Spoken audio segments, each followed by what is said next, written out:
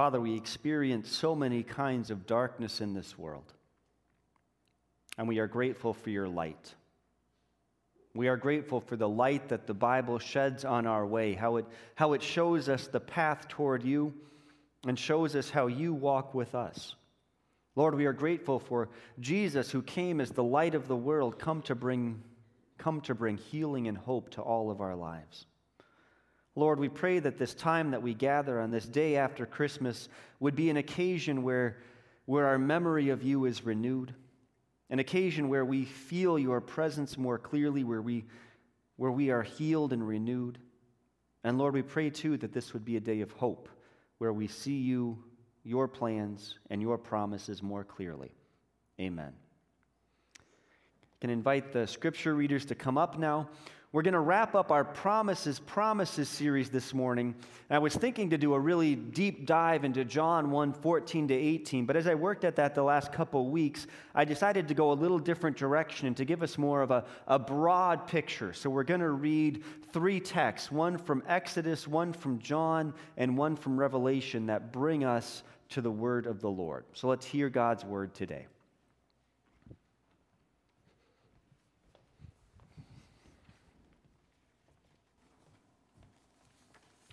Exodus 33, verse 7 through 11. Now Moses used to take a tent and pitch it outside the camp some distance away, calling it the tent of meeting.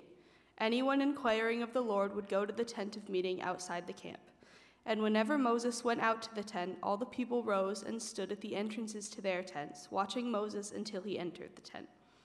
As Moses went into the tent, the pillar of cloud would come down and stay at the entrance while the Lord spoke with Moses. Whenever the people saw the pillar of cloud standing at the entrance to the tent, they all stood and worshipped, each at the entrance to his tent. The Lord would speak to Moses face to face as a man speaks with his friend. Then Moses would return to the camp, but his young aide, Joshua, son of Nun, did not leave the tent. John 1, verse 14 through 18. The Word became flesh and made his dwelling among us. We have seen his glory, the glory of the one and only, who came from the Father, full of grace and truth. John testifies concerning him. He cries out, saying, "This was he of whom I said, 'He who comes after me has surpassed me, because he was before me.' From the fullness of his grace we have all received one blessing after another. For the law was given through Moses, grace and truth came through Jesus Christ. No one has ever seen God, but God, the one and only, who is at the Father's side, has made him known." Revelation 21, verse 22 through 27. I did not see a temple in the city, because the Lord God Almighty and the Lamb are its temple. The city does not need the sun or the moon to shine on it, for the glory of God gives it light, and the Lamb is its lamp. The nations will walk by its light, and the kings of the earth will bring their splendor into it. On no day will its gates ever be shut, for there will be no night there. The glory and honor of the nations will be brought into it. Nothing impure will ever enter it, nor will anyone who does what is shameful or deceitful, but only those whose names are written in the Lamb's book of life. This is the word of the Lord. Amen.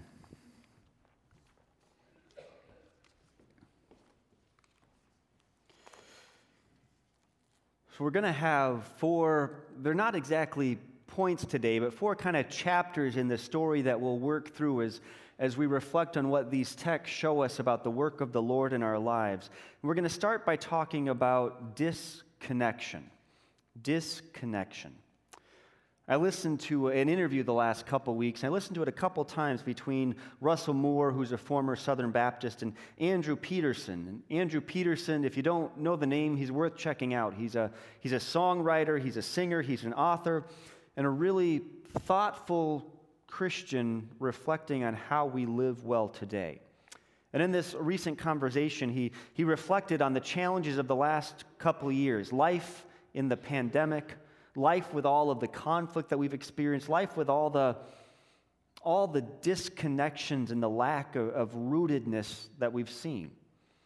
And Andrew tells this story of of going back to the town he grew up in. And he grew up mostly in a small town in Illinois and then moved to Florida after a while. I think the town was Monticello, if I remember right, a couple hours south of here, maybe 3 hours.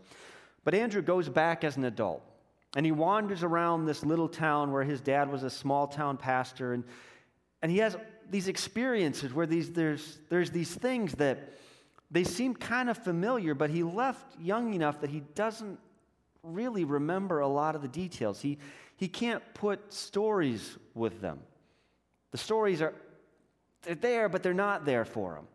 And there's one particular point as he's walking around the town that he comes to this park, and as he's walking through the park, there's this particular tree that brings him to a dead stop. And he looks at the tree and he thinks, I think we used to come here as a family and we'd just sit around the tree for like hours and hours. What in the world was that about? And he can't remember. So he stands there and he looks around and he looks around and he looks up at the tree and he feels like there's something he should be able to grab hold of, but it's just not there. And that feels kind of weird to him in that moment. But that's a lot like the moment we're in right now for us culturally, for many of us personally maybe. We're feeling like there's this stuff out there, there's life, but we just don't feel as connected as we'd like to be. This has been a really challenging year. And I think for many of us, it's highlighted how we're actually kind of disconnected from ourselves. We aren't quite the people we thought we were. And we're disconnected from those around us, from fellow church members, from neighbors, from broader currents in society. There are all these cracks that have erupted, or maybe that were there, but we're kind of covered over, and now we see how divided and disconnected we really are. And maybe this is more true for some of us than for others, but in some ways this feels like a time where we might feel especially disconnected from the Lord. There is so much trouble, so much heartache, and why? We live in a disconnected world.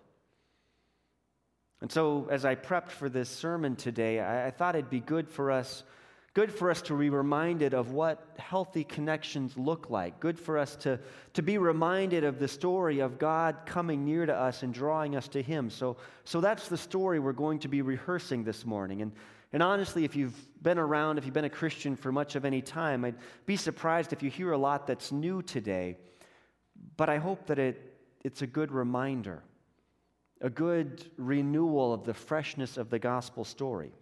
So this morning we're going to pull at a thread that runs all the way through the Bible.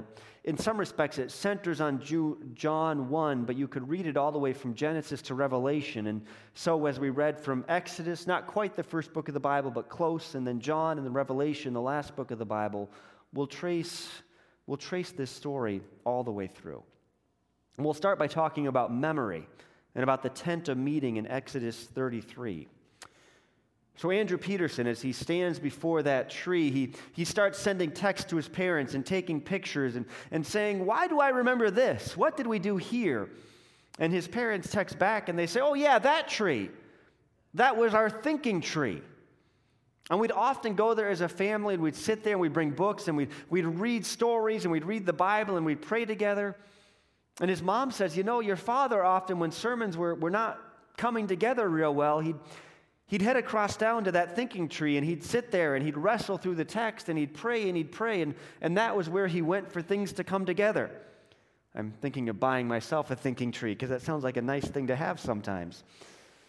But then they go on, they say, and Andrew, you often over the years asked permission to go there, and we'd say, now be careful crossing State Street, but yes, you can go to the thinking tree. And I remember you would go there and you would spend a couple hours there, and it seemed like that was where you went to really get serious with God. That was your place. And as that memory starts to come back, Andrew remembers. He remembers more and more how that place was a place where he really felt close to the Lord as a child. Now, John 1, 14 to 18, and all of John 1 really does a tremendous job of mining the Old Testament and bringing forward all kinds of allusions and pictures, and we can't possibly dig into all of them this morning. We would be here way too long. But probably the clearest reference in these verses is to that text we read in Exodus 33 and 34. That's where we begin to see this picture of a tent where God meets with his people, and there is glory, and there is a closeness, but there's also a distance. And those particular verses that we read are really positive, right? Like, wow, Moses goes out and he pitches this tent and he meets with the Lord, and the Lord is right there, and all the people stand at the entrance to their tents and they worship too, and Joshua was in the tent persistently, and wow, this is amazing. But if we look at the chapters right around those particular verses, there's actually a lot of trouble. Just a little bit before that, Moses goes up on the mountain and he gets the 10 Commandments and he has all this stuff, all these instructions, all this good news from God. But while he's up on the mountain, he stays too long, and the people down in the camp say, "We don't know what's going on up there. Let's make an idol." The Israelites' thought process there in Exodus is really, well, A, familiar, because we often act like that, and B, pretty haywire, right? So they make this golden calf, they make this idol, and they start worshiping it, and they raise this hubbub, and Moses comes down from being in the presence of the Lord, and the people are worshiping an idol. And Moses loses it a little bit, and he breaks the first copy of the 10 Commandments, and he grinds up the golden calf and makes the people drink it and mixed in with water, and there's this plague, and there's all kinds of trouble. And then out of that background, we come to this text. And again, the Lord, despite his displeasure with the people, despite the distance that they keep putting between themselves and God, the Lord comes close to them. And all the people don't get to go out to the tent of meeting. There's a distance there. But the Lord comes and he meets with Moses like a friend. He looks at him face to face. Moses can go to the tent, Joshua can go to the tent, and the people can at least look toward it. But there's still that distance. There's still that sense that yes, God is there, but we can't quite get there. And ever since the Garden of Eden, that's been the story of humanity, that we want to be with God. And even if we can't put the right biblical words around it, we want to be with God. We want to experience the ultimate reality. And so whether you're in the Christian tradition or another tradition, there is this sense of desiring to approach the Lord. And so people over the centuries, they make altars, they give sacrifices, they smoke some different things in some religious traditions, they seek different experiences, they do all kinds of things because they want that meaning in their lives. We want that sense of connection. And even we as Christians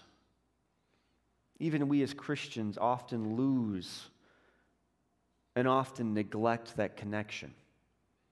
We lose our memories. We forget the places that we used to go to really be close to the Lord. And so one of the practices that I think is a distinctively, in some respects, uniquely Christian practice is the practice of memory, of remembering. We come again and again to remember the story of the Lord. This is our family story. And often we forget, often we look at life and things seem kind of fuzzy, and so we need to come back again. We need to get in touch with our Heavenly Father and ask for some reminders. What am I seeing?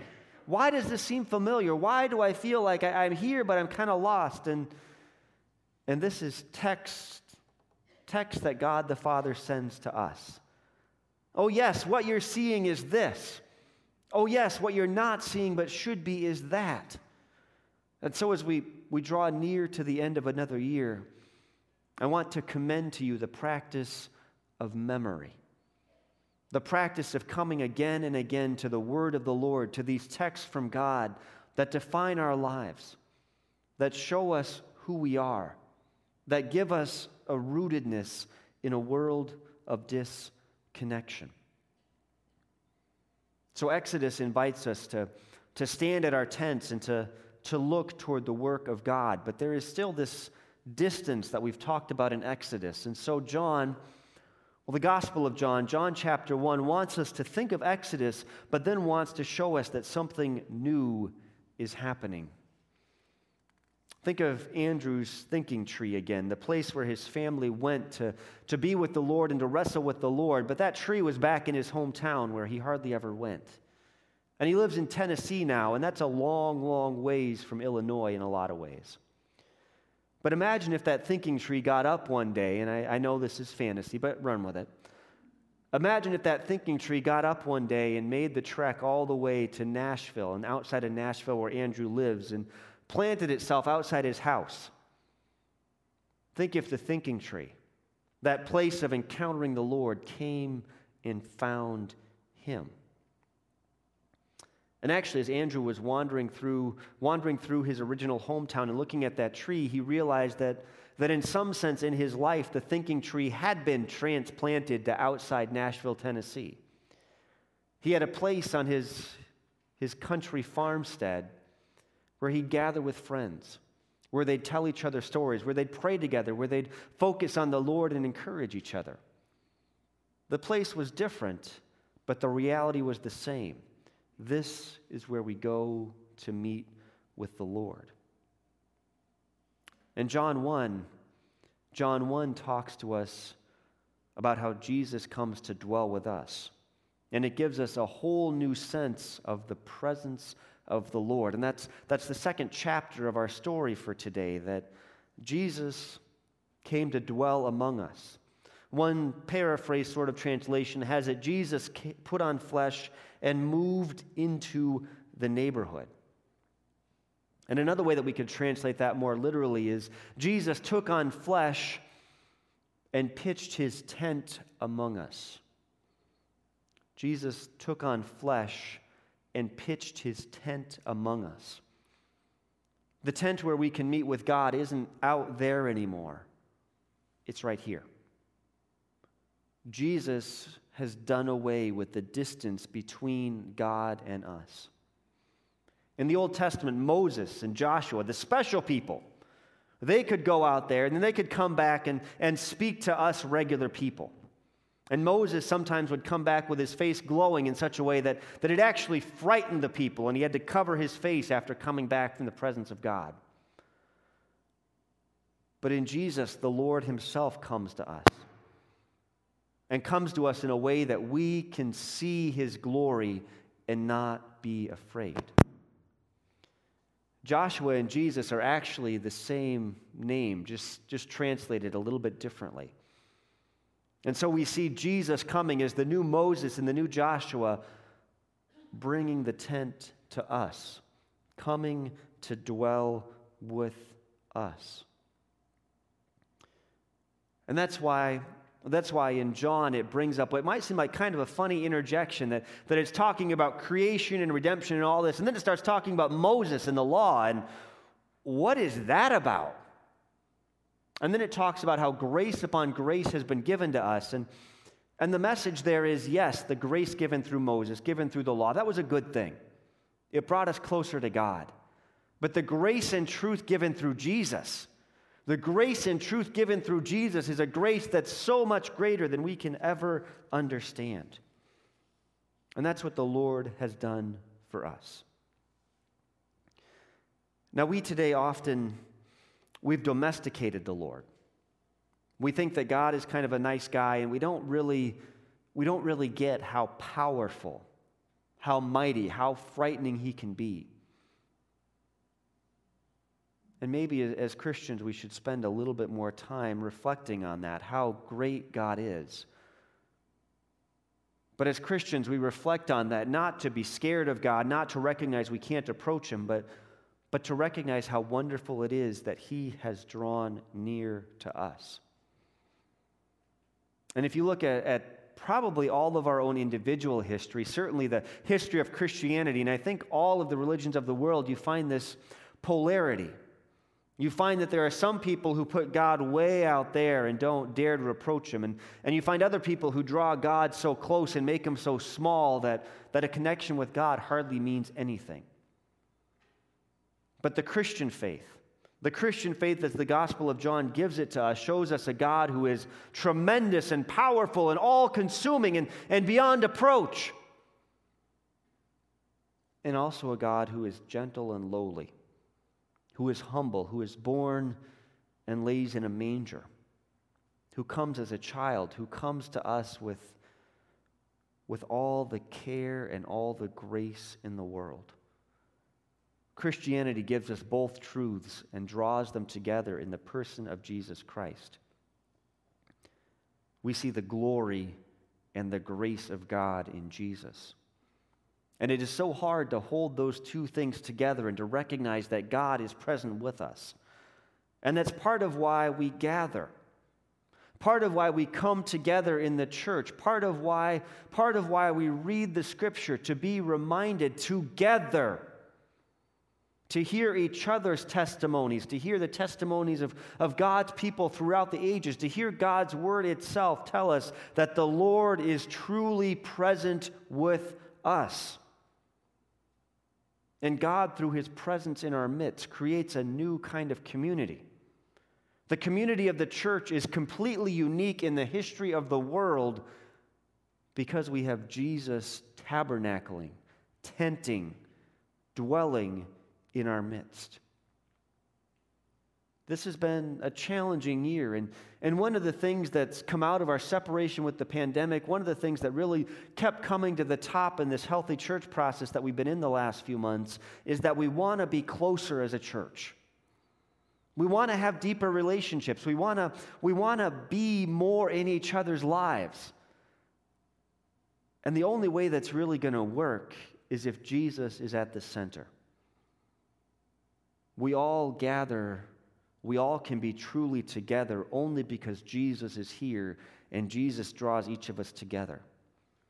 So as we look toward the new year, I invite you to look to Jesus and to see his presence, but also to recognize how the presence of Jesus is to be found here in the midst of his people. The last chapter, the last step that we'll look at today is hope and the temple of the Lord. Now, Andrew, in that interview that I mentioned, he talks about how, well, as a traveling musician, that's his day job. During the pandemic, he didn't have a lot of work, right? All the venues were shut down. There was nothing to do. So he spent a lot of time at home, and he spent a lot of time in his garden, a lot of time on his knees. And a lot of that time was spent in prayer, and some of the prayer was just, God, why weeds? Why so many weeds? But as day after day he went out and he spent that time weeding, planting, praying, watering, praying, weeding, praying, day by day, week by week, he felt his hope renewed in the presence and the promises of the Lord. John 1, as we've talked about, has its roots in Exodus, but it has branches that go throughout the New Testament, and especially in the book of Revelation. And let me give just a little bit of a preview here. Starting in a couple weeks, we're going to enter a series on the book of Revelation. It may be brave or it may be foolish, but we're going to work through the first 5 chapters of the book of Revelation in the new year. And that's another book written by John, the apostle who wrote the Gospel of John. And so that text that we read for Revelation today, we think there's echoes there, even of John 1. And it gives us this sense, yes, the Lord has come to us and he's drawn near to us, but not only that, but the Lord will continue to draw us nearer and nearer to him. That temple language in Revelation is reflective of the tent language and of the dwelling language in Exodus and John. And we can think about how if you want to look at it this way, that tent of meeting just keeps on getting bigger and bigger and bigger. At the beginning, it's this small tent that Moses pitches outside the camp, and only a couple people can be there. But then Jesus comes and he dwells in the midst of all of his people on this earth, and then in the new creation, in the new heavens and the new earth, the Lord. The Father, the Son, and the Holy Spirit will fill all of the new heavens and the new earth. And so there will be no temple there because the whole place will be a temple. There will be no need for a tent of meeting or for Jesus to come and dwell with us because everywhere will be filled with the light and the glory and the grace of the Lord. This is the story. The Lord comes nearer and nearer to us. The Lord draws us nearer and nearer to Him. But it's easy to become cynical. It's easy for us to forget, to fail to remember how the Lord has worked in our lives, to forget that Jesus came and pitched His tent and moved into the neighborhood, to forget that the Lord has promised to bring us to Him forever, to see the weeds of this life and to forget about the harvest that is coming. And so we need the practice. We need the practice of hope. And there are a number of spiritual mechanisms the Lord has given us to renew our hope, but I think prayer is actually among the most powerful. But when we go to the Lord in prayer and we look at the weeds of our lives and we ask, Lord, why? And Lord, please fix this. And as we see Him at work and as we plant those small seeds of hope, the Lord brings them to fruition in our lives. So I invite you anew to embrace the discipline, the practice of prayer. And to pray not just, Lord, fix these problems, but Lord, fix our disconnection. Bring us back to you. Make it all ultimately right. I invite you today to the practice of memory. Look to the word of the Lord. Receive these texts from God the Father and see how He is faithful. And I invite you to the practice of presence. Not of somehow drawing near to God on your own efforts, but just recognizing that God is present because of His work. And so when we gather together especially, we are in the presence of the Lord.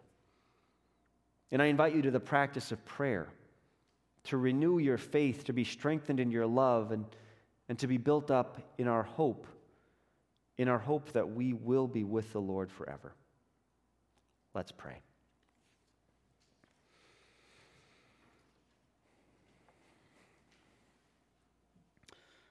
Father, by nature, some of us are more optimistic and some are more pessimistic.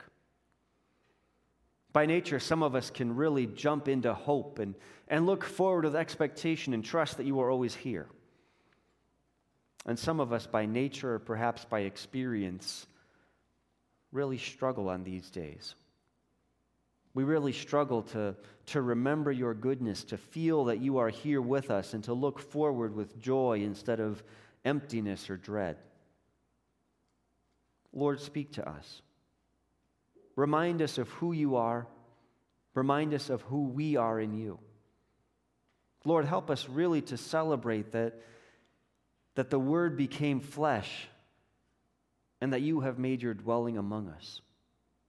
Lord, we ask that you dwell in our hearts more and more. Help us to rehearse and retell and really own the story of your work. Help us to become more and more aware every moment that you are present to us and that you are on our side and at our side. And Lord, renew our hope. Help us to see, even in the weediness and the winters of our lives, that you are bringing spring and that we will live forever with you in eternal light. Amen.